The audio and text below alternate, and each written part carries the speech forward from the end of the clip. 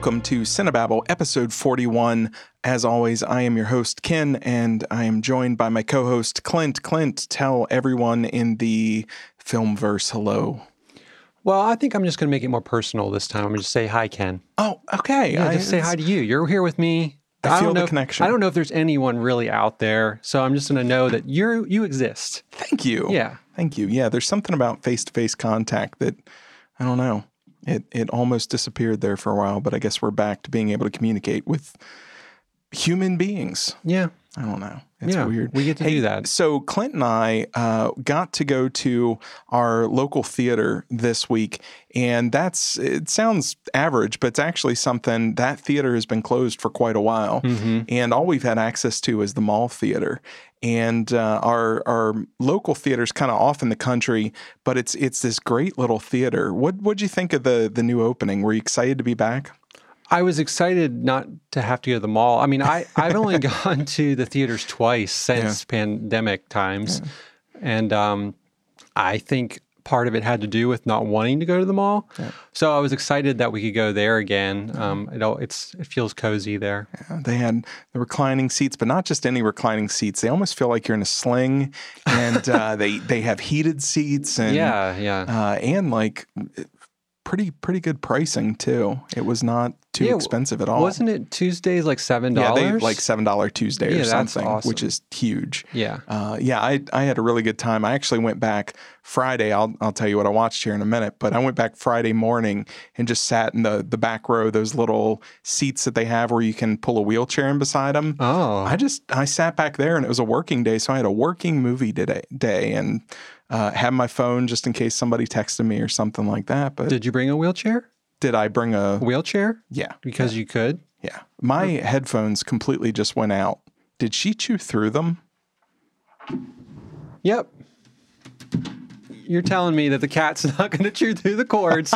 Have faith in the animals, you say. Have faith in them. I have no faith in the animals. I'm living with a brand new cat, too. This thing is a monster. So that just happened in real time. That was, all of a sudden, my headphones went out, and I saw them twitching around, and sure enough, man, what I'm glad these were cheap. Little beast. Yeah, have faith in the animals, you say. I'm sorry. She's going after the mic cord now. Yeah, she's going to completely sabotage this thing. Man for man, stop it. All right, Clint, what you been watching about?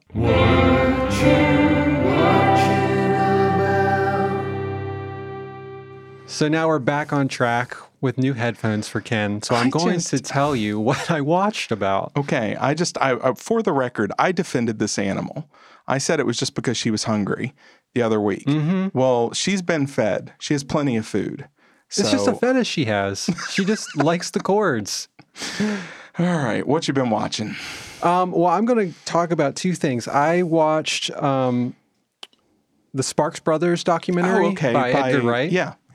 And it follows their 50-year career and their ups and downs. And they're this band who is super influential, but also very like a band that struggled. Like they never, like would always get to a certain peak and they would have maybe a hit. And then the next album, like they're very committed to just their artistic vision. So they're never like compromising and like, hey, you guys should make a dance song. So if someone like a studio is saying that, they'll make a song where like, they'll just blatantly talk about, here's your dance song. And they do funny stuff like that. And they're just never pandering. So their career is always very like in waves of success. And it's always comes like the most big events for their career are when they really stick to what they believe in. And it's really interesting. It's strange because I don't know that I had heard of them, but hadn't really known much about them at all. And they are that weird blend of obscure but so influential with different other music groups. Yeah, and it has a lot of interviews with other artists and just talking about how influential they are on them. And yeah, I wasn't familiar with them until Annette.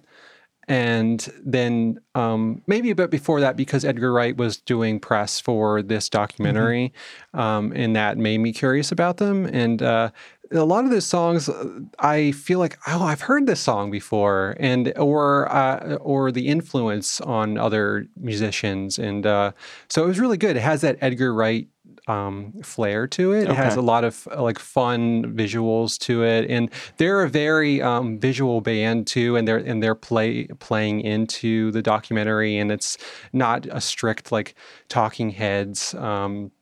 Just discussing the influences of the band. They really go through it. Each decade, each album, like 25 albums over this career, and still going. And it was also really interesting to find out they had, for Annette, they had written that movie and did all the music for that movie. And they had maybe, I think it was 2 other scripts they were trying to get made. They had Tim Burton on board for a movie for a long time. I think this might have been during the 80s. And then it fell apart. Tim Burton fell apart. There was also another, I want to say he was like an Italian director who was on board. I can't remember his name, but he was on board to make a script for them. And then he was like in his later years in life and just wasn't up for it. So they were very tentative about getting on board for this one, but they were so excited for Annette to actually pan out. So it was really cool because they're a very visual band, and their lyrics are very visual, and they really like conjure up these like very strong images. I have it on, I forget which streaming service. I have it on a list. I haven't gotten to it. I'll have to watch that this evening or maybe tomorrow. It's on the Netflix right now. Okay. Like it's one up. I've been really interested in. I just haven't gotten to. Yeah, I was the same way. And then I saw it finally came on Netflix. So I was like, oh, I got to definitely watch that now. Oh, and there for the longest time, it was one of the $20 rentals on Amazon. Yeah, it stayed $20 for a really long time too, like longer than most. Not to say that it's not worth it, but I just was waiting for it to drop.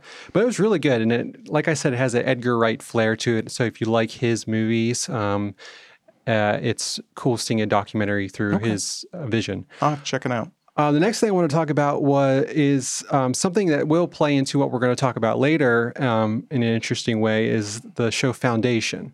Yes. And I thought we've been talking about this off mic for the past few weeks as the episodes have been coming out. But man, I am really enjoying this show. Yeah. It's based on a series by Isaac Asimov, his book series, and it's on Apple TV. Yep, it's on Apple, and it's created by David S. Goyer, who is like part of like the Dark Knight, Westworld, and the Dark Knight universe with Christopher Nolan. Did he write the first Superman? Yes. Yeah, I think so. And Josh Friedman, who the name doesn't really ring a bell, but he's probably attached to a bunch of other cool stuff. But it's this big complex saga of humans scattered across the universe, and there's this mathematician named Dr. Harry Sheldon who comes up with this formula where it basically is going to predict the future for like years, like thousands of years. And he basically... And not down to the individual predictions, but more so kind of the big sweeping... Yeah, it's a big arcing like through... Yeah, here's what's going to be happening just based on probabilities and the way empires rise and fall. Right, and just like looking through history and how this is probably coming into the near future. But... it's basically he's predicting that the empire is going to fall, and it's going to go into 30,000 years of like darkness. Like there's just going to be like a dark ages period, and he's like coming to the empire and like trying to warn them that like we can do something about this so that it's not 30,000 years; it'll be 1,000 years of darkness. So his plan is to send out these kind of arcs to furthest reaches of space and kind of plant themselves and hold on to science and technology so that the empire can build back faster. And of course, the empire doesn't believe them. They kind of like shun them, like and send them off. But it's kind of also part of the plan, like because Harry has seen this in the cards of his math. But there's a bunch of really great other side characters. There's a character I can't remember her name. Lee Harvey. What's her name? Is it Goal? Which one does she play? Is she the one on Terminus, or the one that comes to like the first episode comes to where she wins the math? Yeah, she solves the problem. Yeah, the younger one. Yeah, and she solves the problem that like he had put out into the universe to kind of like see what is he like? He's looking for somebody who can solve the Abraxas equation, which is this impossibly difficult equation, but he needs to find somebody. If they can solve that, then they have the kind of mind that can be a part of this. I think they call it psychohistory, which is the mathematics about, these predictive mathematics. Yeah. And to be part of the foundation when they go off into space. I find this, it's very high sci-fi. It's a lot of numbers and concepts and things like that, but I don't think it's done in a way that loses you at all. But it has these really cool concepts. The emperor figure is essentially, for the last 400 years, it's been this character that they have 3 different versions: young, middle-aged, and old. They keep cycling through this original genetic material, and they keep essentially making the same emperor over and over and over again. That whole plot line to me is fascinating. It's so interesting. I love that idea so much. Yeah. And so it has that storyline, and then it's about the foundation being planted on these other planets to the getting started. And then it's got so many like small storylines, and I find all of them equally interesting. Now, did you watch the last episode with the walk? Yep. Yeah, that was one of my favorite episodes. Yeah, and it's such a good series. It's not like it's introducing new idea after new idea after new idea. No. It's laid the groundwork with some of these new science fiction concepts, and it's just playing with them and taking them to their logical ends. I find myself looking forward to it every week. Yeah, me too. And it starts. I won't say the first episode is really great, and I won't say it kind of settles in after that, but it really is planting the seeds for all these other ideas. And I feel like right now it's finally, a lot of those are kind of sprouting and growing in really interesting ways. And I'm really excited about it. I between that and Dune, I have so many like science fiction names and stuff going through my head that I can't keep them all in line. But it's totally worth checking out. I think it's gorgeous too, especially for a television production. It looks great. It has it relies a lot on costumes, and there's not a lot. It's not alien based. It's very human based. So if you're wanting like a Star Trek where there's other species of aliens and stuff, this is not that. It's very based around the human race. It's a lot more like Battlestar, where they're out in the far reaches of the galaxies, but it's not like they've found other intelligent alien life. Or at least not humanoid alien life. It's not that there's not life out there. It just it's not something where it's different species at war coming together. It's really about mankind dealing with a very human problem and trying to figure out what's important to them. Yeah. And I love the elements of like religion, how these religions have sprouted up and how they deal with the empire and their thoughts on it. And it's such a fascinating idea that it's going into. It's really cool. Yeah. And like you were saying, it doesn't feel logged down by like the math or they introduced each concept very organically. Yeah. It's cool. Yeah. Okay. Yeah. What have you been watching about? Well, obviously Foundation, but I watched a mess of other things too. I went and saw No Time to Die, which is the new James Bond flick. Oh yeah, I want to see that. It is really good. Yeah. Cary Fukunaga is the director. Yeah. And definitely brings his kind of visual flair and his tone to things. That's cool. It's still fun. It has moments where it really zips along, but at the same time, it isn't afraid to slow down. Yeah. It's a 2.5 hour Bond, and you could probably pretty easily cut a half an hour out of it. But it's I didn't think it was to its detriment. I could see some people thinking, just get to the action. I actually kind of enjoyed it. It really took its time to try to humanize the characters and take a little more time with the conflict before it put things in motion. But it was still fun. There were laughs. It felt very light on its feet considering it was 2.5 hours. And for me, that 2.5 hours clipped right along. It didn't bother me. I really love all the characters from this new the Daniel Craig Bond. So I think I'd probably be okay with more character time with them. And I think the only thing I was surprised, Rami Malek doesn't have a huge role in this. I thought the villain would be more front and center, but he's not an afterthought, but he's definitely a smaller character in the story than you would think. And he still does excellent. He's just a creepy dude. And he very much creates, even in a little bit of time, a really good villain. But it's one of those, if you're really going in looking for that good versus evil, high action, it has elements of that, but it's up to some other things. But no, I would highly recommend it. Yeah, Rami Malek's always one of those who I always like him more than maybe the project he's attached to. He's always really good, but I can't say there's been one of his projects that I'm like, that's been great. He's one, even in this part, you could accuse this part of being underwritten. There's not a lot to it. He just makes it interesting. And it's just in performance. It's not necessarily that he brings some backstory there or something like that you don't anticipate. It's just he does such a good job of a different kind of menace as a villain that it really worked for me.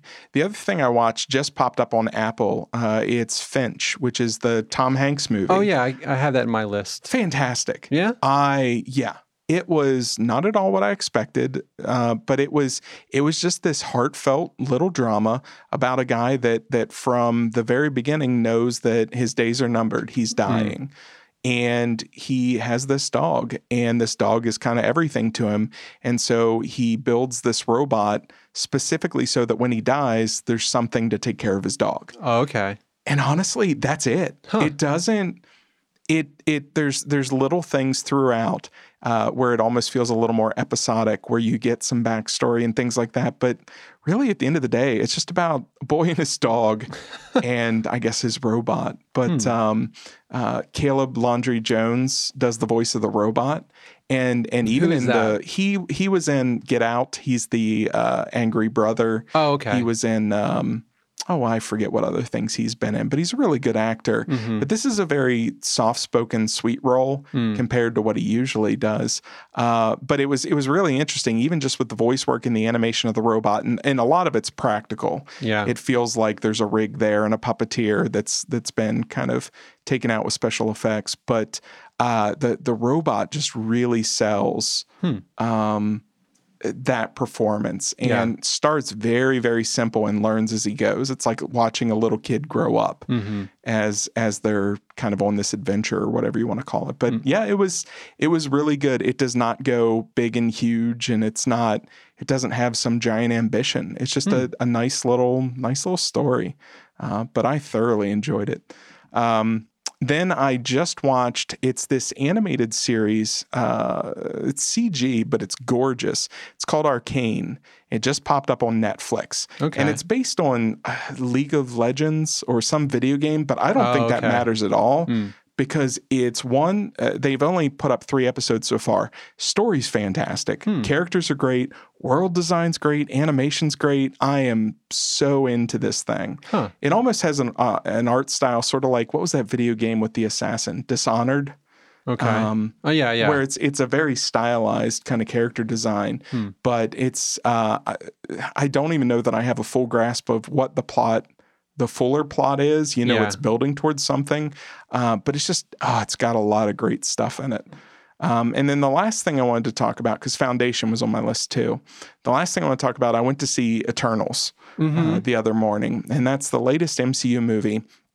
And it's gotten a lot of bad press from critics. I think it's 51% on Rotten Tomatoes. It's the lowest rated MCU film, all this stuff. So I really went in braced. Yeah. And I definitely went in thinking about you. I love this movie. It's not something where I would come out of it saying like that was a great comic book movie or just one of the best comic book movies or anything like that. It was ambitious. They set out to do some very different things, and you would have appreciated the third act, because while it does build towards, kind of a big event, it's not a giant, CG explosions and things falling out of the sky. Even by the time you get to the end, it's about these Eternals who the entire movie have had, 5 or 6 different philosophical positions on whether they should sort of obey their, space god overlords, or whether they should do their own thing. And it's really coming down to, is humanity worth breaking away from what we were sent here to do? Should we keep following orders or not? But they do such an interesting job of picking that idea apart throughout with different characters and their relationships that I was just on board for the whole thing. It is a slow start. For about a half an hour, I was like, yeah, this is not going to be great. But then it just kind of fell into stride, and I don't know. I got teary-eyed at times. I got it's too dark. You can't see things well enough. It doesn't function well as a comic book movie in the sense of, here's an action scene. Why is it, in shadow in the middle of a jungle? That sort of thing. But none of that really mattered to me. I can 100% see why some people don't like it, or why critics didn't like it. What are critics saying about it? Critics are saying, that's the funny thing. I saw some critics saying it's too different from superhero fare, and other critics saying it's too much like every other superhero movie. And that just tells you what kind of movie it is. You can really come to it and have, I guess, wildly different experiences. Now, audience scores, it's 86, 87% compared to that 52. So that's really interesting. By comparison, The Last Jedi was one that critics really enjoyed, but audiences hated. So it seems to be an inverse of that. But people seem to be enjoying it. I don't think it does everything well, but I do appreciate what it was trying to do. And it really just tries to, here's this family of 10 new characters. Let's just see what makes them tick, and if they're going to stick to their guns, or they're going to disagree, or what they're going to do. I don't know. That's one thing that seemed daunting to me about it, is like it's introducing basically a whole new Avengers team all at once. So it just kind of put me off on it. And it doesn't play that way, because the way they introduce the characters fairly early on, you don't know what had happened yet, but they had some level of disagreement that split them. And so it's almost like the old Muppet movie, where it's a get the band back together, where it's just going along and getting one character at a time. And so you get these little chapters almost where they pick up a new character or two. They're reuniting, but they're finding where that character is now. And so as a story device, it gives you time to get to know each character as you go, to the point that I think it's also a 2.5 hour movie. It was probably an hour, 45 minutes in before it gets to its last of the character roundup. So it really takes its time adding them on a bit at a time. That really helped. But for somebody that doesn't work for, I've also read different people who didn't like it, just saying that there's too many characters to follow. So I think it just depends on your experience and your expectations, and I wouldn't send you scurrying to the theater to see it, spending good money on it. I'm not going to go. Yeah, okay. I would definitely watch it, though. I'm curious what you think once it's out. It'll hit Disney Plus here in 4 weeks or so, or whatever it is. I'm curious, what you think of this new crop of Marvel movies. Shang-Chi is definitely much more of your typical superhero fare. It's had some good stuff. This was not typical. I don't know. At worst, I think I could see people complaining about the performances in the same way that they complain about the performances in Dune, which the performances in Dune work for me. I don't have an issue with it, but I've read other people like, this is a cold and emotionless movie, and I just can't feel these characters. And for me, I have a really hard time with that, because I connected with those characters. And it's the same thing with Eternals. I felt like I was really, seeing some authentic, not humans, but authentic people just, working through some conflict. So I don't know, worked for me. That's cool. Yeah. So I'm glad you liked it. That's pretty much what I've been watching. What about one thing? What about one thing? You want to say something? I do. I want to apologize to you. I finally watched Ted Lasso. And I think I texted you right after I finished both seasons, my wife and I said, I hated this show because now I have to wait for season 3.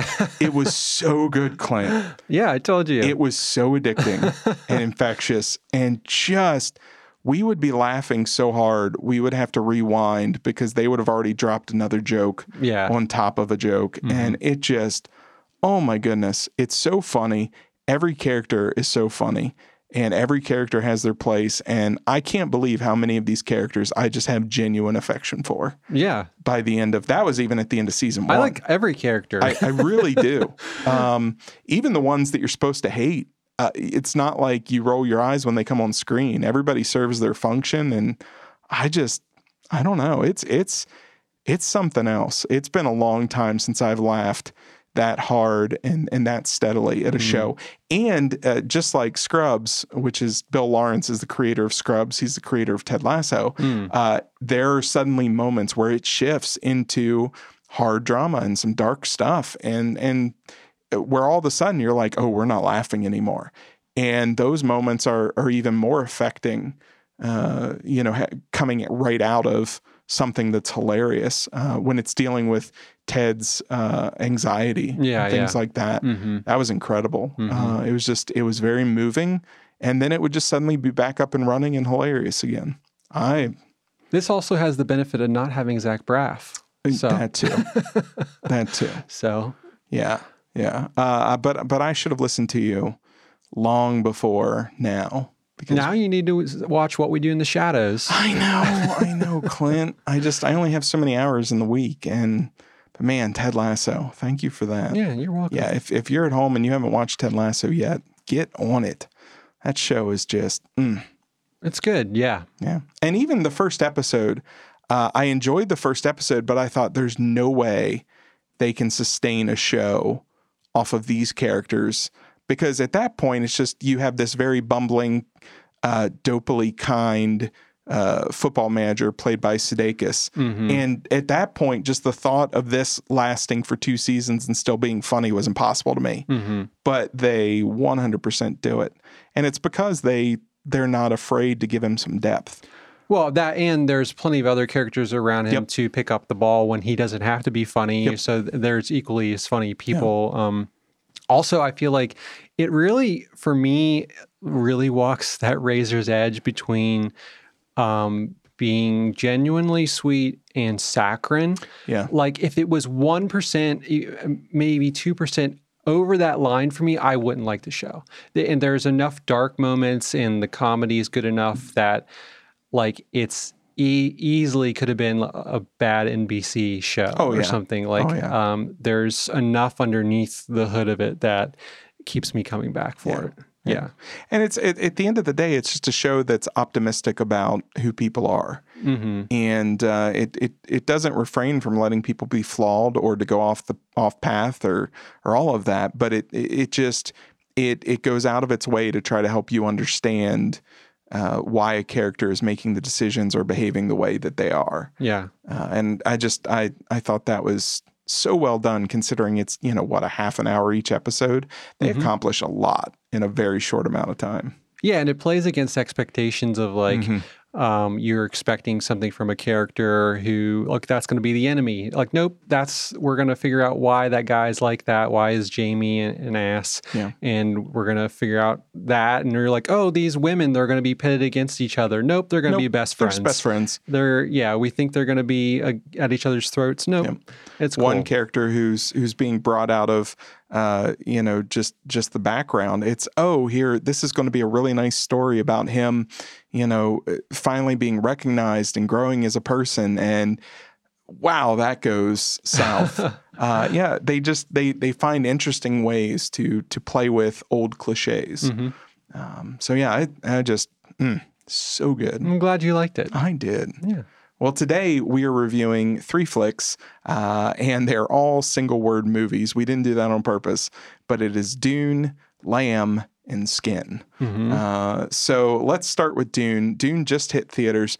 Dune is about primarily Paul Atreides. He's a brilliant and gifted young man born into a great destiny beyond his understanding. He has to travel to the most dangerous planet in the universe, Araxis. Is that right? Arrakis, which is also called Dune, to ensure the future of his family and his people. However, when the evil Harkonnens betray them and attack, things go south really fast. This is based on an old book, one of the kind of foundational works of science fiction literature by Frank Herbert, and it's been around for a long time. Famously, Jodorowsky tried to do a movie version of Dune that never panned out. David Lynch in 1984 gave us a movie adaptation of Dune that didn't pan out. And I'll defend some of the things in that movie. Okay. And then and there was I think a sci-fi series later on. Yeah, I just found out about that. I didn't even know. I haven't watched that. I just saw a couple clips of the special effects. Oof. But it's supposedly pretty good. Clint, what did you think of Dune? Well, it came on HBO Max. So I watched that at my house like the first night it came out. I was slightly disappointed with it just because of the just watching it on my TV really sucked. Just because I don't know, it was like down, the bit rate was downgraded because it's probably 100 million people streaming it all at one time. But overall I really enjoyed it. I really love Denis Villeneuve. Man, I loved Blade Runner. That's one of my favorite sci-fi movies of the past few years, Blade Runner 2049.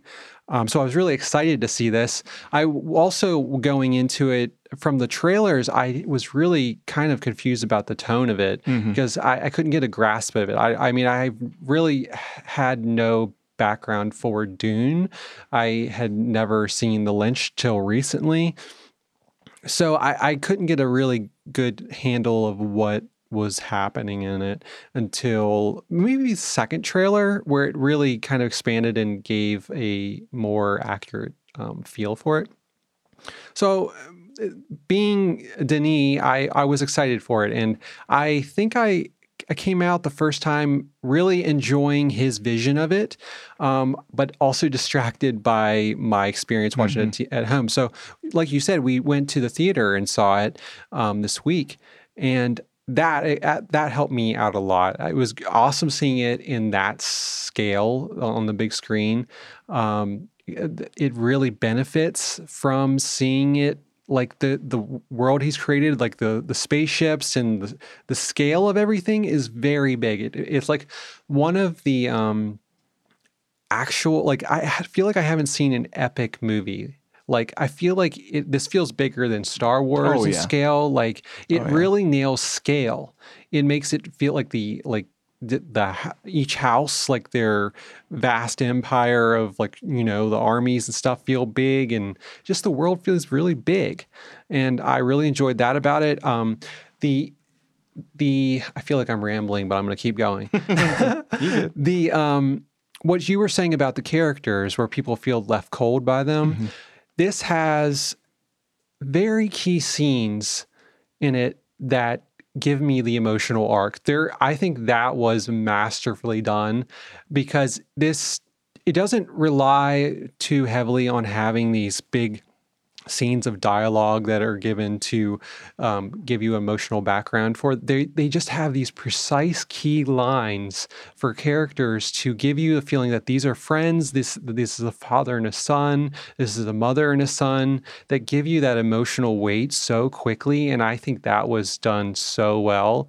And I was kind of like in awe at those scenes where, like, the kind of gut wrenching, like, punch the stomach, like, man, I feel this relationship. So if you don't have, I could understand maybe if those scenes didn't have that for you, then maybe you're left a little cold, because they don't spend a lot of time, but I feel like the time they do is powerful.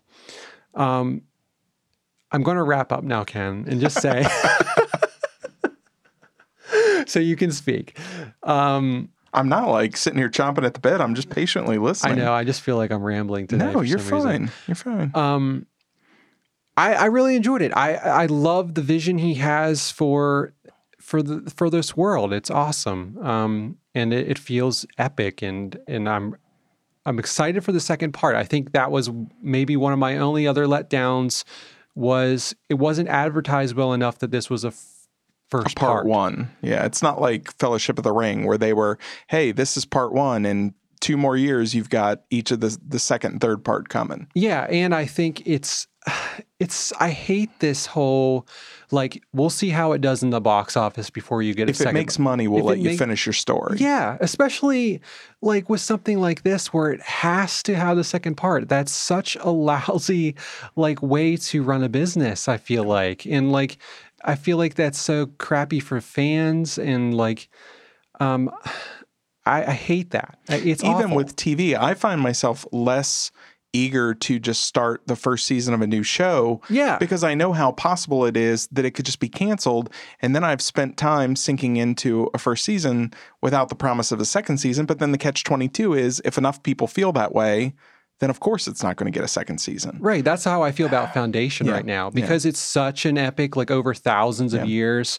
And I would love there'd be 8 seasons of that show where you see 1,000-year arc. That would be amazing. Yeah. So that was one of my other things, just like it ends and I'm just like, if it doesn't get the second part, how am I supposed to feel about this? So I think when you told me, okay, it got the money and it's going to get made, then I was like, okay, I'll go to the theater and see this. Because I was left really kind of burnt by that whole way of doing movies. It sucks. So what did you think? So the first time I watched it at home. And I didn't have the quality issue. I enjoyed the first watch, but I found that I just sort of enjoyed the movie. I wasn't in love with the movie. Yeah. Then I watched it again, and I think that might be what's going on here because the second time I loved it. Yeah. And every time since, I have loved it. I've found myself just putting it on in the background this past week, just for the visuals and the music and the score and all these things. And I'm wondering if the people who felt that it was emotionless or that were left cold by it, I'm wondering if they just had a first viewing, because there is a lot to take in. Yeah. You've got a lot of story, you've got a lot of backstory, and it's not a overly expositional film. No. It will put an entire history or an entire idea into maybe one line of dialogue. Yeah. The second and third time I watched it, I found myself really picking up on other details. And I had watched some videos from fans of the book who, it's missing this, it's missing this, it's missing this. But when you go back and watch it, nope, it's right there in that one line of dialogue. It's right there. And apparently this was one of those movies where his initial cut was like 4 hours. Yeah. So I'm sure we'll get a director's cut. But I by the second time, I really loved it. I followed the plot much more easily. I understood the motivations of especially the Emperor and why he was aiding the Harkonnens against the House Atreides. That was a hard thing for me to wrap my head around the first time through. But overall, this is a gorgeous film. The visual effects are just second to none.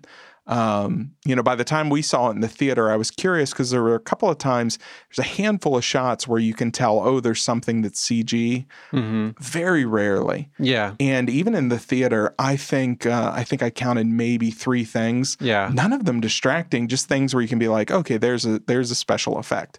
Well, compared to a lot of other things, like other movies and stuff, I know. Is even those bad scenes were probably as good as most. Yep, 100%. And it was always something like you would see a crowd in the distance and maybe the lineup of soldiers, thousands of soldiers, just looked slightly, it was things like that. It still looked incredible. But 99.9% of the effects in this movie are just flawless. Much like Blade Runner 2049, I felt the same way. I felt it was such a rich world and a detailed world, so lived in, and everything just feels real. I think it benefits from he has such a strong visual style that he plays a lot with like light and shadow and like how the ships are lit and stuff, that they have a very distinct form to them. So it's such a different visual style for effects that I feel like it maybe hides the seams a little bit better. And I'm sure they had a lot of reference material on the when they were filming that to help with that. But yeah, it's very kind of photorealistic in that way. And then you get to the performances. I mean, the casting is incredible. The performances I thought were extremely well done. I have one person I want to ask you about. Okay. How do you feel about Jason Momoa? That worked for me. Really? Just because he probably feels the most out of place. Yeah. Compared to everybody else, but I'm looking at him as the kind of hotshot pilot warrior character, and so it didn't bother me that he was a little more. He had a little more swagger to him. The other actors, one of the things, because I was constantly thinking about how there was just something that was really bothering me about that idea that these are cold and emotionless characters. I think they're just upper class characters. Yeah. They're royalty in their houses. And so their entire lives have been about structure and order. And it takes, a solid hour into the movie before that starts to fall apart. And that's where you see those, they're not facades. It's just they're put together. They're not people who have to worry about actually being attacked or actually being hurt. And the closer they get to the threat of danger, the more you start to see those performances exhibit, some more of those kind of whatever you want to call that, where it's just there's more emotion coming through. And so for the Jason Momoa character, I felt like he was the guy that's out on the front lines. Yeah. He's the least royal of the house. And so his performance worked for me. Yeah. I there's something about him just as an actor that I just like. I feel like he's always just himself. Like one of those actors where he's not putting on any kind of like performance as far as a different kind of character. He's always just a version of himself. And I feel like that stuck out to me because I feel like everybody else was very very deep in a different character's shoes. And him, I never can get into his performances for some reason. Yeah. That's the only one that stood out to me. And I think a lot of times, watching movies, we get into the habit of feeling like a character has to have an arc and they've got to really flash who they are and they've got to go through all these different levels. But this is a story where you're meeting three different groups of people who are already kind of headed in the direction that they think this is the rest of my life. And so there's a certain routine to everything they are. Even when you first meet, is her name Chani, the one that that Zendaya plays? She seems almost sleepy. But again, you have this warrior culture and you have these people who this is just another Tuesday. They don't care. This is not some giant event for them. And so they're just going about their daily routine. And here's this kid and his mom, having a life crisis. And they're just like, oh, geez, now we got to have a battle to the death. Okay, hurry up with it. But even that stuff worked for me. Yeah, I am kind of surprised how much it is advertised that she's in this movie because she's not in this movie at all. I'm sure that's probably for the benefit of the second part because she's in that more. But it's strange how much like press and stuff she's doing for this movie when she's in it for maybe 5 minutes total. Well, and you and I had talked about something, and it turns out this was after we watched it at the theater. It turns out it's actually been something that has long been debated about Dune as to whether it's a white savior story. Here comes the white conquering hero who's going to come in and help all of these brown people fix their world. And apparently that's a huge debate. And we had talked about the possibility of that. And you and I had just kind of walked away thinking, well, it's this older book and, everybody calm down.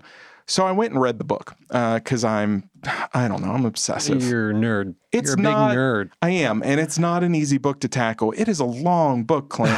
It's some point. Good. Yeah. It's very different for some reasons that I won't go into here. But it's really good. But it has essentially, I swore to myself I was going to stop when it got to the end of where the movie stops, essentially part one. Yeah, it didn't work. So I went ahead and read the part two as well, or what will be the part two of the movie. First up, part one was very, very faithful. This is an incredibly faithful adaptation. Well, I was shocked. Can I say something about the Lynch one? Sure.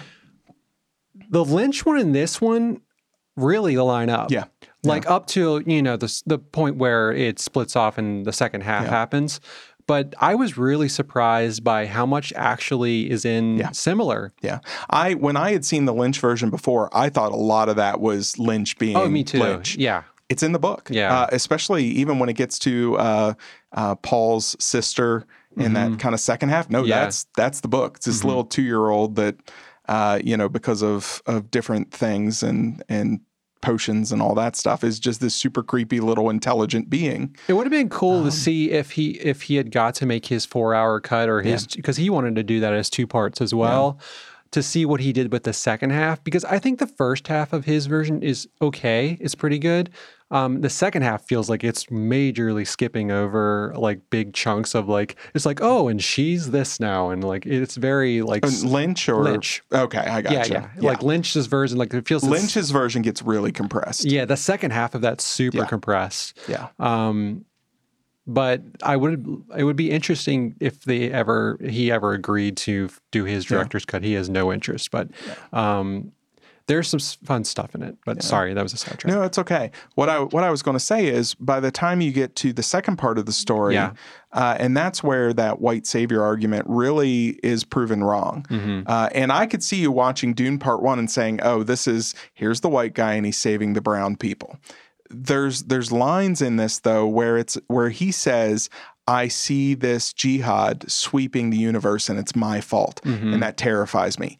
That's what part 2 is all about. Yeah. And Paul is not a white savior at all. Paul is actually... He's like a very reluctant hero, right? He's a reluctant hero, but he's not even really the hero of the piece, because the entire story is going to come down to, in part 2, I'm assuming Villeneuve will keep it faithful, is that because Paul came and because Paul has kind of taken over and taken on this Messiah role, everything falls apart. The universe...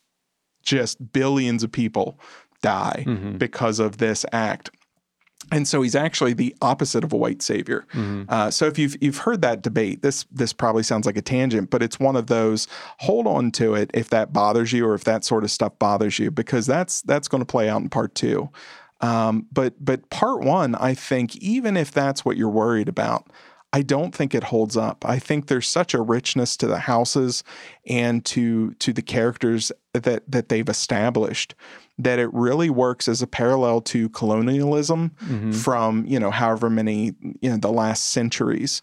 And it works even as that, where it's, here's this planet and we're going to take it and we're going to take its resources because we're rich and we can. Well, it's a modern day too, with like the Middle East and the oil. I mean, that's that whole story too, that we're going to go in and take charge of it. And through this like supposed war that we're going to fight, we're just going to take control of all the oil. So it really, is a modern story too. Yeah. And that's where I really respect this adaptation. That's the big thing I'm going towards here. I really respect how faithful the adaptation is, because you can see places that the temptation in modern Hollywood would be to change that. Let's change this, let's update this, let's modernize this. But Villeneuve is basically saying, no, have faith in where the story is going. Let's tell the story the way that the story should be told and watch what happens. And I think he really has a good handle on what to leave out and what to push forward or what to minimize or what to add to the mix to help clarify the themes. This is, it may not be the tiniest plot point for plot point faithful adaptation, but thematically, it's an incredibly faithful adaptation. And you can see where they're going towards. Paul is not going to be this just, one note hero. It's a much more complex figure than that. He's going to save the day, but that doesn't mean it's a happy ending. And I'm fascinated to see what part 2 is like. Well, the things that he did kind of modernize were very like smart choices. It wasn't things about the story, more just characters where he's bringing like the female characters to the front and giving them much more of a role. And the one botanist character, the judge, that was traditionally a male character played by Max von Sydow in the Lynch version, and in this version, it's a female. And those are smart choices. No, but and also with his mother, Yeah. like bringing her much more to the forefront, that's a very smart choice and really establishes that relationship in a like more like beneficial way to the story. Like it gives her more this warrior like feel, and it gives the powers that she has much more weight. It's really it's I really enjoyed that. I find I can really tell when I'm really loving a movie because when I read criticism of it, my brain wants to defend it. I read one person's review where they were just talking about how she cries too much. And I got so mad at that. And I'm like, her entire world is falling apart and she's caught in between this giant tug of war between her weird religious sisterhood and her not husband, but her, the person who's the father of her child and all these different things. And like, let the woman have a little bit of an emotion. Well, and all those scenes where she's crying, it's like, it seems very natural because like, it's like the scene where her son is going to possibly be killed if she doesn't doesn't succeed in this test that he's going through. And like, and you're putting your son into this harmful situation. Like, that would be very stressful. And that's, I think, and it's not just Dune. I find this with a lot of movies. I get really irritated when people just complain based on sensitivities to something. Because it just, at some point, you just have to stop and let a story tell its story. And you have to take it on its own terms. And if you like it, fine. And if you don't like it, fine. But it doesn't make the story wrong. It just makes the story not for you. There's always going to be movies that just don't connect to me as a person because I'm watching something that isn't my experience and it's not conveying it in a way that I can understand at a deep level. Okay, that's just not a film for me. Rather than, trying to judge a film based on whether it speaks to you. And if it doesn't speak to you, it's a bad film. Right. No, it's a film that didn't speak to you. Right. That's how I come at every single one we talk about. Like, it's all, I'm very emotional, like, based, like, if it gives me an emotional response, like, so that's how I come at a movie. And if it doesn't, like, that means it wasn't for me. And it just did not strike a chord. And I very rarely think a movie is just straight out bad. Velocipaster. Yeah, that might be one that's just straight up bad. But mostly it's just like, no, I just didn't have the response I was looking for from a movie. So yeah, one thing I wanted to talk about with this is the visual style to it and his design choices and his the wardrobe and everything. Like, man, the design is so great. Like, he tells the story through costuming so well, and the ship designs, like each ship like really makes a statement about that specific house. And there's a great video series on YouTube by Vanity Fair, I think. And they take a director and they will just sit him down with one scene. Yeah, I've seen these. And he'll go through and break that scene down. Yeah. And the scene he picks for Dune, it's 11 minutes. He goes through the scene where Paul has to put his hand in the box. Yeah. And he breaks down everything from visual effects to cinematography to costuming.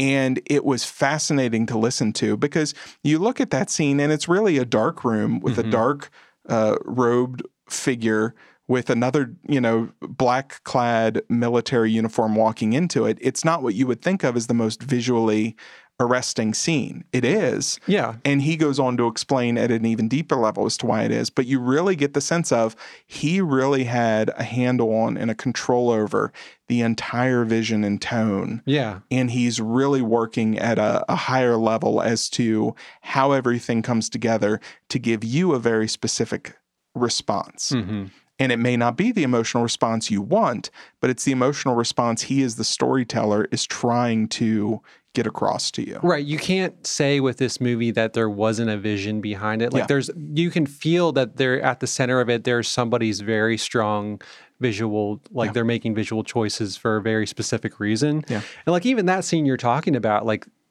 that benefits so massively for me seeing that on the big screen, just like the subtlety of her costuming in that giant headdress and him, like one I was thinking about, and I think I said it to you when we were leaving, is like he loves to play with like shape and form. Yeah.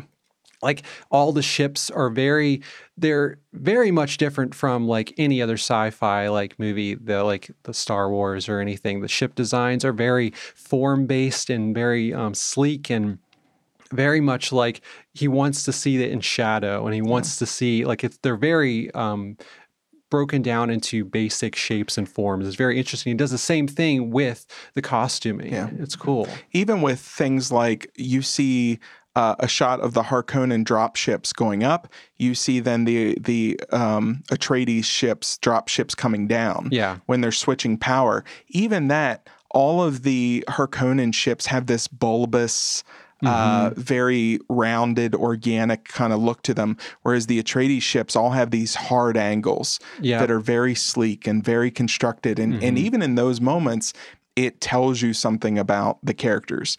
The military uniforms of the Harkonnens compared to the armor, the very intricate layered armor of the Atreides, and things like that. It really gives you that sense of culture without having to sit around and explain the differences in the cultures. You just intuit it by the visuals. Yeah. And I appreciated that so much. Yeah. It was really cool. Like I love the like almost 90s gothic look of those. It's the Harkonnens. Yeah. They're like very Borg-like. Yeah. Which is, I guess it's similar in the Lynch versions like that too. So is it described like that in the books? Okay. In the book, it's very similar. The Atreides are the regal house. The Harkonnens are the dark Gothic architecture and the very Baroque, almost Geiger-esque for sure. kind of design. And then we haven't seen much of the Emperor yet, but that'll, I imagine, be a whole other design set. I love the desert designs and the suits. I love the culture, the idea of how important moisture is and how much of a significance that holds to them, that their swords were teeth from the sandworms. Yeah, from Shai-Hulud. And I love that stuff. It's so much like in-depth storytelling just through through costume. Like I was saying, like every aspect of it is used to benefit the story. And that's where I really appreciate a film like that in multiple viewings, because you pick up on just little details more and more each time. And it really starts to create this richness where you can appreciate the film more than you possibly could have on first pass. Oh yeah. Yeah. I mean, seeing it my first time, and like I said, watching it on my television, I knew I was like, there's a lot I'm really enjoying about this. There's a level I feel like I might be missing just because I'm distracted and whatnot. And so I was really excited to watch it again and take in like all the things I missed and that flushed out the story and the world. It was really cool. The music, I was distracted by it the first time. Really? So I enjoyed it, but anytime a movie does the very like stereotypical like woman chanting over the desert, it takes me out of it because it seems like such a lazy choice. So the first time I was like, the music, I do not like the music for this. Second time I noticed, oh, it's not in there as much as I thought it was. There's maybe 2 scenes where it comes in. Seeing and hearing it big really helped. I enjoyed it a lot more that time. I swear it's like the scene where it's like the second to last scene where they are putting on the Fremen, the suits. He is referencing the music from the Lynch version. Really? There's a lot. There's a very strong melody, like where they're looking out over the desert, and that very kind of sweeping melodic line. It's a play. I'm not going to say it's exactly, but it's definitely a play on the opening credits from Lynch. Like, interesting. Yeah, I'd like, and it would not surprise me at all. There's not much at all you could say is influenced by the Jodorowsky version that has that great documentary. The movie didn't get made, but it's a really extensive documentary about it. But the one shot where you see the Harkonnen kind of castle and the fly up to it is straight out of Giger's design Oh, really? for Jodorowsky's Dune. And I mean, even down to the kind of pathway that leads to it. And they even mentioned that that's nowhere in the book. That's a Giger design. And it's pretty dead on. So even there are things where I don't think he was ignorant to the other times that Dune has been attempted or things like that. And he wasn't above, using good ideas where there are good ideas, or maybe it was just his design team or whatever it was. It might have just been like, we want to play like a little Easter egg wink to those who are familiar with those things. Yeah. Like I was saying with the music, I mean, it's a beautiful melody. Like that's probably one of the best parts about the Lynch version is some of the music in that. So it was cool. Just maybe it's a reference to it. It was fun. Yeah. But yeah, all in all, I genuinely love this movie. It would not surprise me. I've got to look back at what all's come out this year. It wouldn't surprise me if it's possibly my favorite movie of the year, or it's up there in the top three. Yeah. I'll have to see how it all falls. Yeah, I would definitely recommend that because, like I said, it was great on further watches. Jenny really liked it too. I was really surprised because she was surprised that I was surprised that she liked it, but I'm like, well, she doesn't generally lean towards sci-fi. Yeah. So I wasn't trying to she was like kind of offended that I was like, why don't you think I like this? I'm like, well, just because you don't watch sci-fi. Yeah. Rachel really liked it too, but she's also been watching Foundation with me. Oh, okay. And so we've already week to week been in that kind of higher sci-fi mindset. Yeah.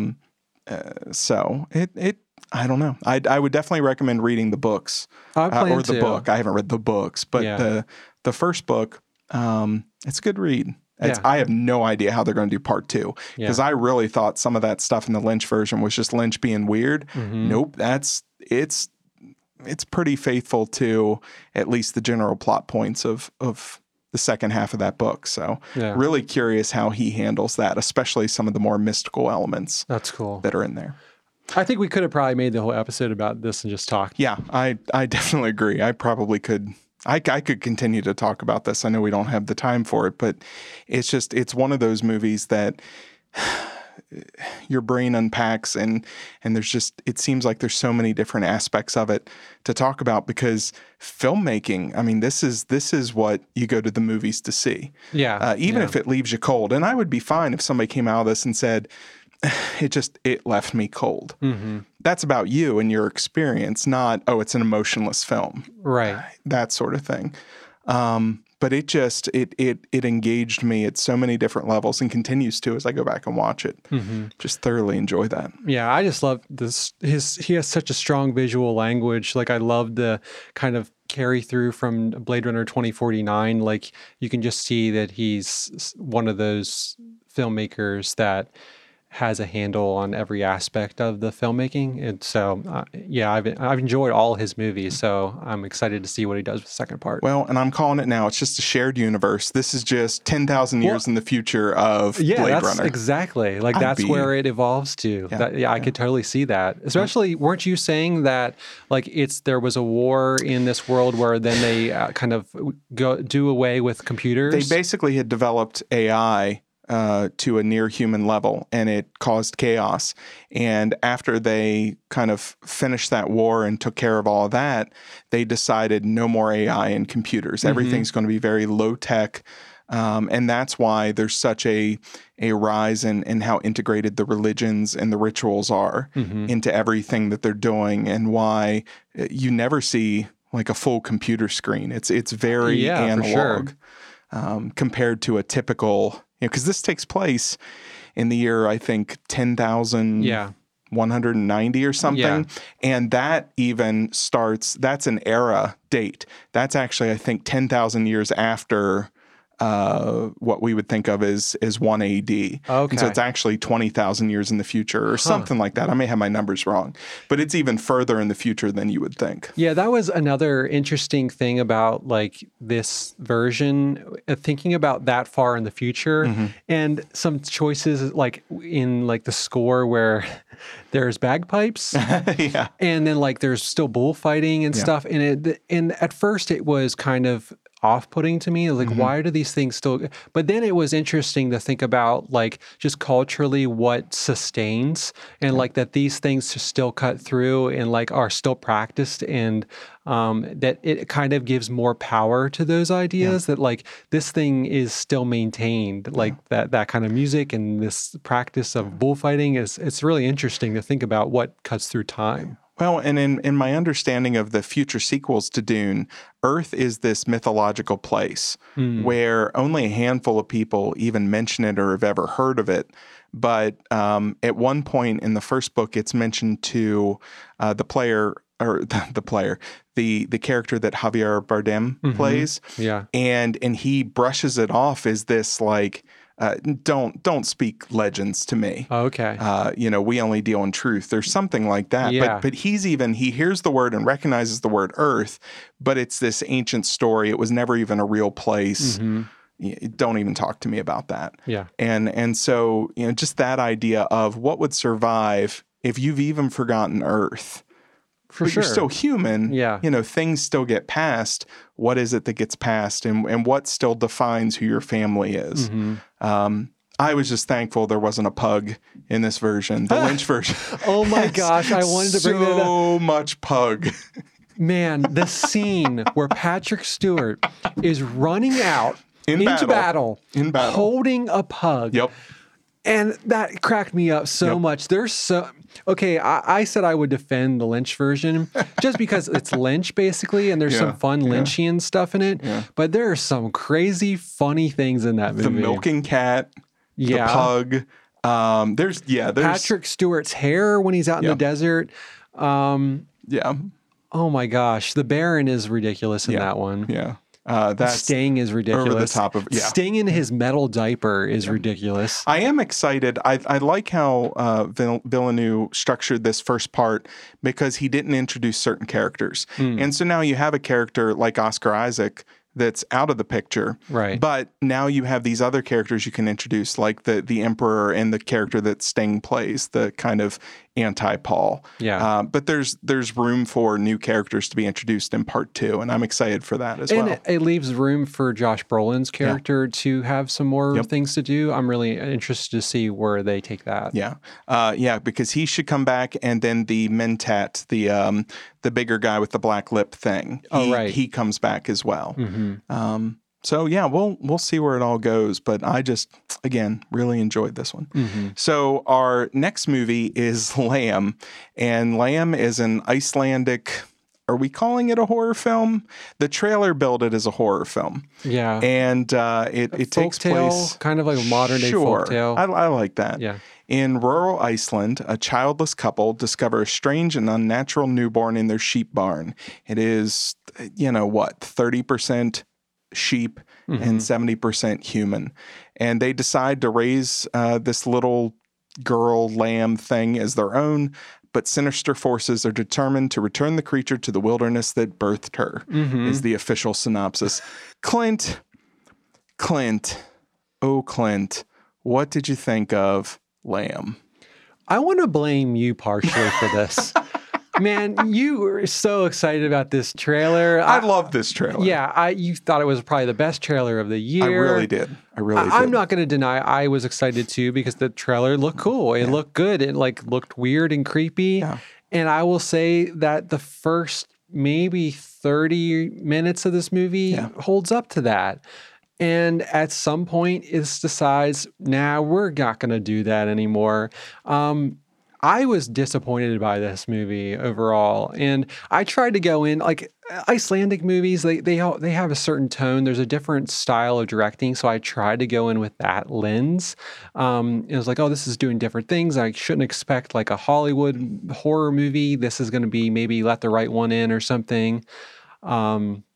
No, this just decides we're not interested in anything we've set up, and I was kind of bored by it. I think the setting is interesting. I like the Icelandic landscape.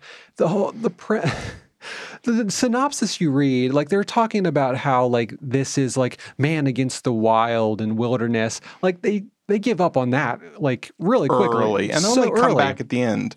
Yeah, as a almost afterthought. Like here you go. Yeah. So that like it just doesn't play true to me, and so I was disappointed with this. What did you think? I it has not been since Man of Steel that a trailer has so misled me. Do you remember the Man of Steel Oh yeah, trailer? I was so excited. Incredible trailer. Still one of the best trailers I've ever seen. Just made me care about Superman, and I was never a Superman kid. Yeah. But that Man of Steel trailer, I was just like, there's no way this movie can do anything wrong. Yeah. And then I watched Man of Steel. And it turns out that a 2.5-hour movie is a lot longer than 3 minutes of trailer. Mm-hmm. You got to fill a lot of time in there. You do. Yeah. You do. Yeah. Lamb, exact same thing. I love that trailer. It creeped me out. It intrigued me. It made me think, what's going on here? What in the world aren't they showing me? Turns out they showed me everything creepy in the Lamb trailer. And if you can imagine the Lamb trailer, just the extended cut, an hour and a half. With added bits you don't want? No, not at all. It wasn't even mundane for mundane's sake or boring for boring's sake, or it wasn't an under the skin where it's taking its time so it really pays off in those moments that it goes weird. It just, every now and then there's one of those movies that come along, and I feel like the best way to explain the way I react to it is like, this movie doesn't know what it wants to be. Mm-hmm. And I'm sure it does. It is a very cohesive vision. I don't think it's a poorly made film. No. In any way. The movie succeeds on everything that it's trying to do. It's just like we were saying with Dune, when you're talking about movies like this, it just left me cold. Mm-hmm. I was bored. It did not speak to me. And maybe there's somebody that this would connect to.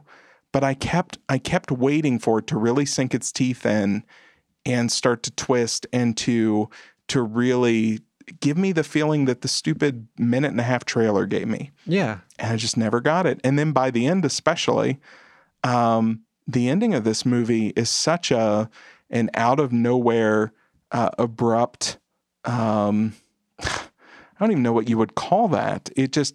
It didn't work for me thematically. It didn't work for me visually. It didn't work with me with the whole idea of man against nature. No, like, why? Do you want to just like spoil this? Sure. I mean, totally going into spoilers here.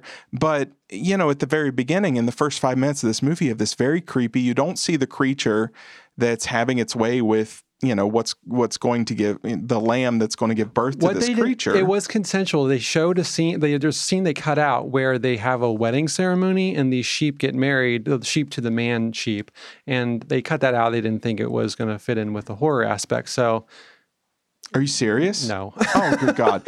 That, though, tells you more about this movie that even hearing that, I had no idea if you were serious. I was really like, no, that tracks. There was a sheep wedding scene. Exactly with what this movie would do. Sorry, I completely believed you there. But just enough where I was just like, is that real? I was a gullible kid. Sorry. No, it's fine. But sorry to play a trick on you. No, it's okay. But yeah, it was one of those things where you get this sense that there's this other creature that is basically the father to this half sheep lamb baby. Yeah, lamb baby. And you never see it. Well, at the end, this dad thing comes back. Mm-hmm. It's just a really big Minotaur-looking ram man. Yeah. And he picks up a rifle and shoots adopted dad. Yeah. And then he takes the little lamb and he goes off into the mountains. Why does a ram man need a gun? Why does a ram man need a kid? Or well, I could see a kid. I wanted full Predator 2, like a family of these things show up. Like, if you're going to take this kid back, take the kid back. That's where. And why come back this long after the kid is born? It just. Well, that leads into so many other options of where this could be interesting. Like, generally, I don't like to, I will on my own time, think, oh, where should have this movie gone that would have been satisfying to me? Like, usually always, it's a exercise that's not needed because it's not going to solve anything. But for this movie, I really, the first, 30 minutes when they have this lamb baby. It's a creepy situation. The mother of this lamb is like outside the window wanting its child back, crying. Like that was really satisfying and creepy because it was like setting up this whole thing like a man against nature.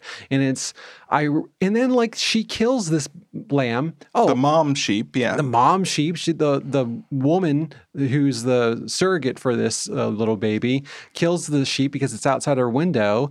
And then like after that, they just don't do anything with man against nature. Oh, things had started to fall apart there, where there was a connection to, there was something about killing the mother, that they had taken the baby and they weren't allowing nature to run its course. And now things are really, not only have they taken this kid, but now they've killed the mother. And I would have loved to have seen like then all the rest of the sheep, like every day after that, another sheep shows up until where it's her livelihood. Yeah. And she's killing off her livelihood for the sake of this baby that she's like basically stolen from this pack of sheep. That would have been so much more interesting. Yeah. Okay, instead of doing anything like that, they introduced this brother character who shows up, who is just... For half an hour of the film. For a half hour, the second act, like because it's broken into three acts, it's just about this brother who shows up and is kind of creeped out about this baby. But then he's not. But then he decides, like he threatens to kill the baby. Then he's like, oh no, I'll love the baby too. And so then it just becomes this little family, but like, why? Nobody's reacting to a half lamb, half baby in a logical way. And it doesn't do anything with the horror. Like, I mean, okay, you're not making a horror movie. Why set it up as a horror movie for one? Yeah. So anyway, going back to my, like, just pondering where this should go, like we said, I thought a lamb should show up every day. She's killing off her thing. Then it sets us up this ram man. The brother takes out the baby to the wilderness and he's going to kill the baby. And then in the movie, he brings it back and decides, oh, I'm going to love the baby. They should have had the ram man show up. Kill this man, this brother who has no importance to this storyline at all. In a horror fashion, you bring in a character like that to kill because it's just fodder for killing. Yeah. Then the ram man takes the baby into the wilderness. Then surrogate mother and father humans have to go find the baby. And then it's really man against nature. Yeah. Yeah. Like there's so many options. Instead, we want to see this storyline about this brother come in who's just a creep and like hitting on the wife, and such a waste. Just for her to kick him out anyway. Yeah, and so he comes and goes, and that's it. Yep. Lame. I wanted an extra 20 minutes where after the ram man kills the adoptive father, that adoptive mom goes back to the barn and straps like a machine gun to a flamethrower. Oh, this is wildly different. Yeah. And then goes up into the mountains to get the little kid back and finds the ram man, and he's surrounded by all of these like weird egg things. And she takes the lamb because lambs come from eggs. Right. The ram man is about to attack, but she points the flamethrower at the big eggs, and the ram's like, whoa, slow down, lady. And then she slowly backs out, but then she's just like, she sees some other rams. This sounds familiar. What are you talking about? These other rams start to move in, and she gives them this look like, really? And she flame throws the eggs. Wouldn't this happen in rams? Lambs. Lambs, I mean. So then, hold on. Okay. Bear with me. Sorry. Then she's got to run out before the entire station is hit by this nuclear explosion. There's a power plant. Anyway, she gets the lamb out of there, but the ram man has followed. And he gets on the drop ship, but she doesn't know he's on the drop ship. Is there an exoskeleton coming up? Please tell me there is. I'm going to stop here because clearly I would rather be watching Aliens. This movie just... I did not enjoy this movie. I was bored by this movie, and I've come to despise it a little more the more I think about it, just because I wish I knew what it was trying to accomplish. I just don't. It's not satisfying as a horror movie, and it's not satisfying as a folklore movie, because it doesn't do anything like it doesn't go one way or the other, and it doesn't do anything interesting with either part. Instead, it wants to go into this weird family drama situation, like for no reason, about this brother who's uninteresting, who just shows up and then like, okay. They were in a band, Clint. They were in a band. They were something once upon a time. Clearly, that's when whatever that affair they keep alluding to happened. They were in a band. Yeah. He was the singer. You can't deny a singer's charm. The husband was the drummer. Come on. Always the singer. Anyway. Yeah. Part of me too, I was so excited about this, I paid $20 to rent this on Amazon. And that definitely did not help. I think I would be Think less about it frustrated. as $10. I'll give you $10 for letting me. I don't want your pity money. I'll take the hit. I want to make you feel better. No, it's not gonna. I already feel like maybe even if I had just paid $5 for it, Yeah. But there was just something about I was so excited in that trailer, and you got the confidence to throw it out there for a $20 in theater rental fee. It's got to be good. Mm-hmm. No, it doesn't. No, it doesn't. So anyway, our third one-word titled movie was Skin, and that was our Cinetron pick from last week. It's from 2018 from director Guy Nativ, and it's based on a true story, and it's about a young man who makes the dangerous choice to leave the white supremacist gang he joined as a teenager. With his former friends against him, he is determined to create a new life for himself if he can make it out alive. I hate these official synopses. I know. They make everything sound so generic. Clint, what did you think of Skin? I realized I haven't watched a movie like this in a long time. I think because the last 4 or 5 years have been such dog trash. I just made dog trash up, I think. So it seemed a little too heavy to want to watch. So Cinetron, thank you for making me watch this movie. I think it was a good movie. I think it was really well done. I think the acting was really, Jamie Bell was really good, really believable as this skinhead who's trying to reform his life and try to make something of himself.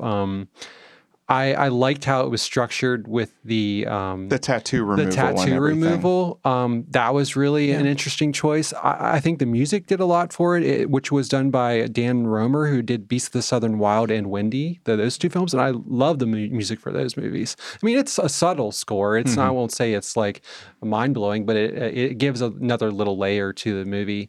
And then like the actress, Danielle McDonald, was really good as Julie. She's a very believable person, like a very kind of atypical casting. I feel like another movie would maybe cast a very normal Hollywood actress. Yeah. She was really great and believable in this. And I thought it really elevated their relationship. Yeah. Because, and it wasn't just with her. Even with Vera Farmiga, or Farmiga, who, she goes without makeup. She looks rough. She does not look like an actress at all. And even that, I feel like everybody in this, nobody seemed like they were trying to look the part of an A-lister. They just were doing their best to look like a real person. Yeah. That you could forget you're watching an actor or an actress. Yeah. I think, I won't say it's a fun movie to watch. No. The subject matter is rough, and it's not really a world I'm interested to like spend too much time in. So I think that is my only apprehension about the movie, is just because it's such an ugly world, and a viewpoint to be sitting in for any period of time is just, it's hard. But I think the characters are really believable, and it's done with enough style to make it interesting. So what did you think? I think it's a really good film. Yeah. I have a very hard time watching a movie like this. Yeah. It's very, very oppressive and very just honestly depressing. it needs to be seen. It needs to be out there. It needs to be known that this is the kind of stuff that happens. I loved how much time it took with watching this ma and pa couple recruit young, vulnerable kids. Yeah, I agree. Into this family that's essentially this paramilitary kind of cult that they have, and it was horrible to watch, and it's really depressing, but that's exactly what these groups prey on. They prey on kids who don't have other options and don't have family and don't have the means to eat. I thought it was really powerful when Jamie Bell's character is questioning this new recruit, and he just keeps pushing him. No, why are you here? Right. And in my brain, I kept thinking, he's hungry. He's hungry. Yeah. And then when he finally says, I was hungry. Yeah. That was such a powerful moment, but so sad. Yeah.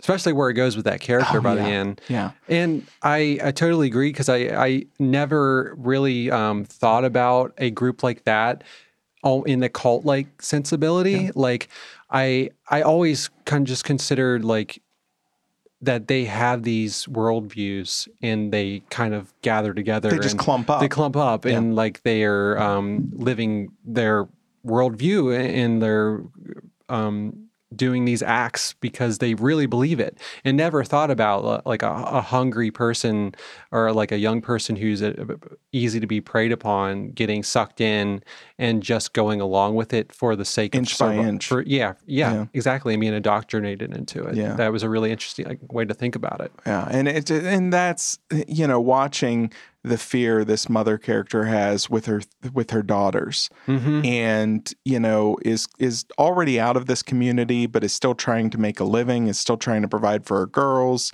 and just the kind of the fringe elements that aren't in this cult but are affected by it. It was a very poignant, I think very timely movie. It is one, it didn't necessarily teach me to be a better person, because I'm not a white supremacist. That's news to me. Thanks. But at the same time, while I could have gone without watching it, I would have probably had a better Friday night if I hadn't watched it. Yeah. I think movies like this are important. And I don't think, as unpleasant and uncomfortable as they can be, that we should look away. I think it's important that there are filmmakers putting this kind of art out there. It is not something I can say, I enjoyed it. Yeah. But I sometimes think that the power of film is in reminding us of things that we wouldn't normally want to look at. But it needs to remind us that this is there. Like we said the other week, there are Nazis now. They're back. And that's something that as a society, as a people, we need to look at and deal with. And art is just one of those ways that we can look at something safely and understand what's out there, and then determine as a society, is this acceptable? And if it's not acceptable, what are we going to do about it? Yeah. And I really felt like this was a smartly made, a well-crafted movie. Yeah. That really, I mean, it's clear what it's setting out to do in the story it's telling. I do wish, and maybe I missed it at the beginning, I wish it would have told me it was a true story. Oh, yeah. At the top. Right. Because suddenly at the end, I'm realizing, wait, this is true? Because my brain just functions differently when I know I'm watching something. I turn off the movie brain that questions, well, would this happen or this happen? And it just becomes a like, oh, wow, I bet that really happened. So I wish I knew that up front. But other than that, great film. Miserable watch. Well, one thing I would say is that, I tend to lean towards watching maybe science fiction or other things that kind of play and talk about kind of social things like this, but like in a different way, where it's kind of just built into the sci-fi world and it's saying things in a maybe not direct way. It's referencing the kind of things that are real world, and I think that's a great way to talk about things. But I think it's also really important, movies like this that are directly saying it and telling a true story and just putting it in your face and reminding you that, this is real and this is happening, and you can't shy away from it. I think if I was making this film, probably what I would have done is a little more divided 50-50. I think I would have followed the Mike Coulter character, who really goes in and tries to pull these guys out of. Yeah, I really wanted to know more about him. I did too. I really like that part of it. And they still did a good job with him, even as a side character.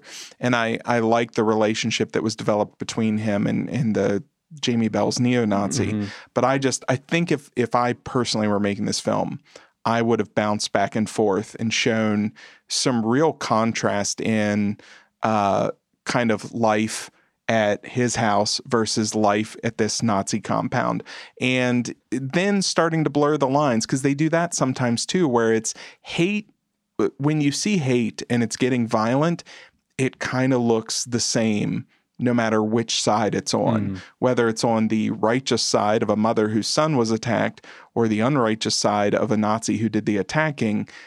It really starts to blur that space. Not saying, yeah, I would have attacked him too if I were that parent. But in that moment of violence and anger, you can see that these two people have a shared experience that they're not realizing. Yeah. That their hatred is something that becomes so palpable that they're willing to do something beneath what they would have done otherwise. Yeah. I think you could do something like that with like a series maybe. Yeah. I think it just, the movie didn't really, sure. I think it was so centered on Jamie Bell's character's like experience that might have muddled it. Yeah. I think it'd be cool to see if maybe he makes a follow-up movie that actually follows that character in some other cases he worked on or something. But like, yeah, I think it would have been, if it was a series, they could have flushed that kind of story out more. But I agree. I enjoyed that part of it. It'd be cool to see more of it.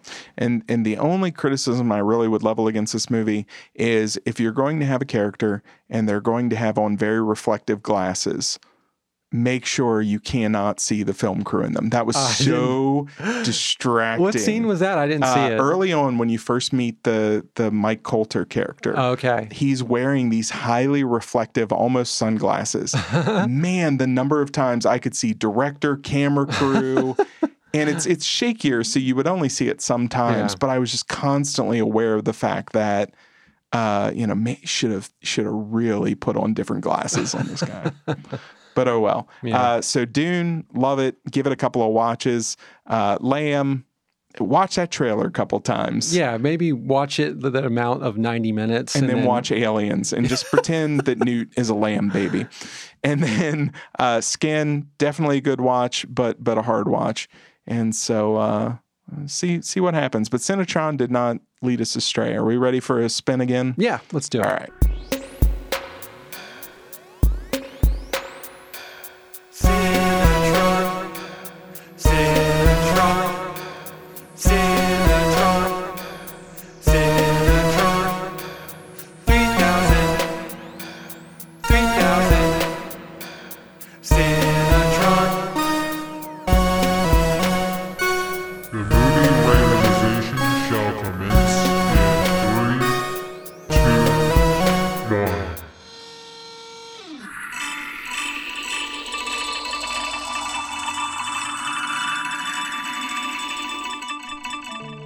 Oh, Ken, have you seen this movie? April in the Extraordinary World. No, I have not. That's animated. It's that's on like, people are constantly putting that on their top 10 animated films. Yeah, it's like a French Miyazaki kind of flick. Yeah. I've seen this. It's been a few years, but I'm really excited to talk about it. All right. It's one that's always sat on my list, and I've always wanted to watch. It just sort of seems like there's always something else to watch instead. Yeah. Awesome. So, okay, I believe it's based on a French graphic novel or something. I think so. Okay. Yeah, but it's cool. I think you'll like it. That'll be a fun change of pace. We need to do more animation. We haven't done a lot of animation. We do. Yeah. That's true. Yeah. Especially, we should have, I guess we were out at the time, but did you ever end up watching Wolfwalkers? Wolfwalkers? That's the one by the guy who did Secret of the Kells. No, I haven't seen that yet. Oh, Clint. Yes. Oh, And cool. I believe it's on Apple. Yeah, I've seen think it for on there, free. but It's fantastic. It's Nice. it's my favorite of his movies. And Really? you know how much I love his movies, Song of the Sea, and I forget, I think he did Breadwinner as well, or his team, Tom, whatever his name is. Tom Celtic. Yeah. I don't know what his name is. But Well, anyway. one week maybe we should talk about that and that animated movie about Wolf, and I'll make you watch Wolf House. Wolf House? Yes. What's Wolf House? This crazy stop motion horror movie from maybe last year. It's on Okay. Shudder. Amazing. It's horrifying and it's beautiful and weird, and it's based on this real story, and I would love to see your opinion about I it. feel an episode coming together. Yeah. I feel like we should do Wolfwalkers, and we should do, what'd you call it? Wolf House. Wolf House, and we should Wolf of do Wall Street. April. Slightly different. Yeah. And April and the Extraordinary, what's it called again? Extraordinary World. April and the Extraordinary World. All right. Not promising that, but it feels fun. Yeah. I don't know. Yeah, we don't do enough animation. We both love we animation. love animation. We could talk about Miyazaki. We could talk about all kinds of stuff. Yeah, Miyazaki's a hole to go down. I love it is. Miyazaki. I do too. All right. Well, this has been Cinebabble episode 41. Hope you're enjoying yourselves and looking forward to Thanksgiving and Christmas. I'm sure we are going to do some holiday fun here in the next couple of weeks. Oh, right. We'll see what we get up to. There's lots of Thanksgiving movies. Oh. And so I think we could do just a whole Thanksgiving extravaganza. Are there any Thanksgiving movies? You just said it so confidently there were. No idea. Yeah. I was trying to be sarcastic, but then my brain really started to wonder, like, wait a minute, are there? I don't We just think... do all Hallmark Channel movies one week. I do bet there's a bunch of I'm Hallmark sure there Channel is. Thanksgiving Yeah. movies. All right, but thank you for listening. As always, I am Ken, and this is Clint, and we'll see you, or you'll hear from us next time. Yeah, keep your cats away from your cords, friends. Seriously, stupid cat.